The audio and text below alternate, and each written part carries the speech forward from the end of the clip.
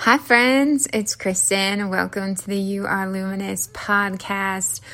I wanted to hop on because my gosh, there's so much happening out there right now that feels so massive, so big, so powerful, and I kind of wanted to share what I'm seeing, what has been coming up in client sessions and mentorships, what's coming up in my own life in regards to kind of everything that is going on. So I wanted to maybe offer some clarity to what some of you guys are experiencing, and help you put some of those pieces together, see what's going on in your own life, and a bit more compassion or understanding and awareness. So what I kind of started to see about 3 or so weeks ago was almost like these two cliffs, and they had quite a bit of space in between them. And I was being shown we get on the offense, right? And that's the self-protective part, right? That's fight or flight. But what I was seeing is that like, oh my gosh, like this part was like, but can I be safe to be safe? Like, can I be safe to not have to feel this? Like, am I allowed to not have to feel this?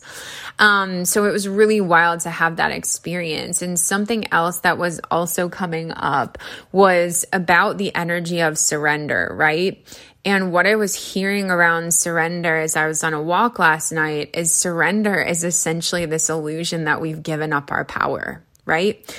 So to surrender essentially is I'm letting go.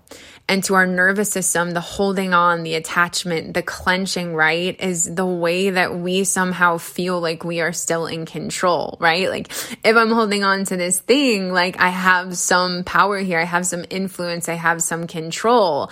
But really the most power comes from the letting go, being able to release and being able to trust in something bigger and larger.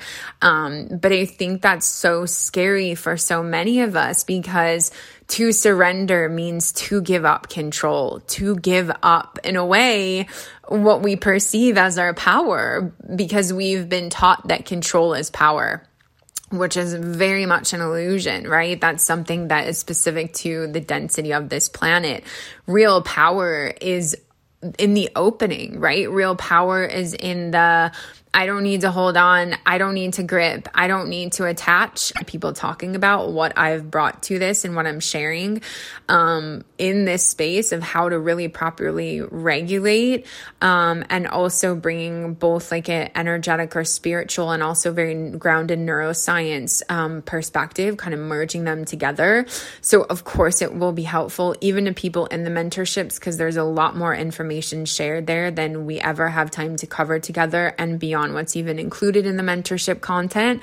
But yeah, if you're really looking for personalized support, that's what the mentorship is for. There's also, I do energy work when we're on those calls and things like that. So you just can't get that same thing in a course, right? Just because it's here for everybody and not just me and you specifically. But yeah, I'm sending you guys so much love in these times. Like we really, truly have such incredible opportunities to take accountability and responsibility for the ways in which we may consciously or subconsciously being continued to like suffer, you know, and that there is another way and we can choose that other way and that we can lead into surrender and trust that something larger, right? We can release that sense of control or that illusion of control and let something else guide us that is so much larger than us. So big hugs, guys. We're all in this together.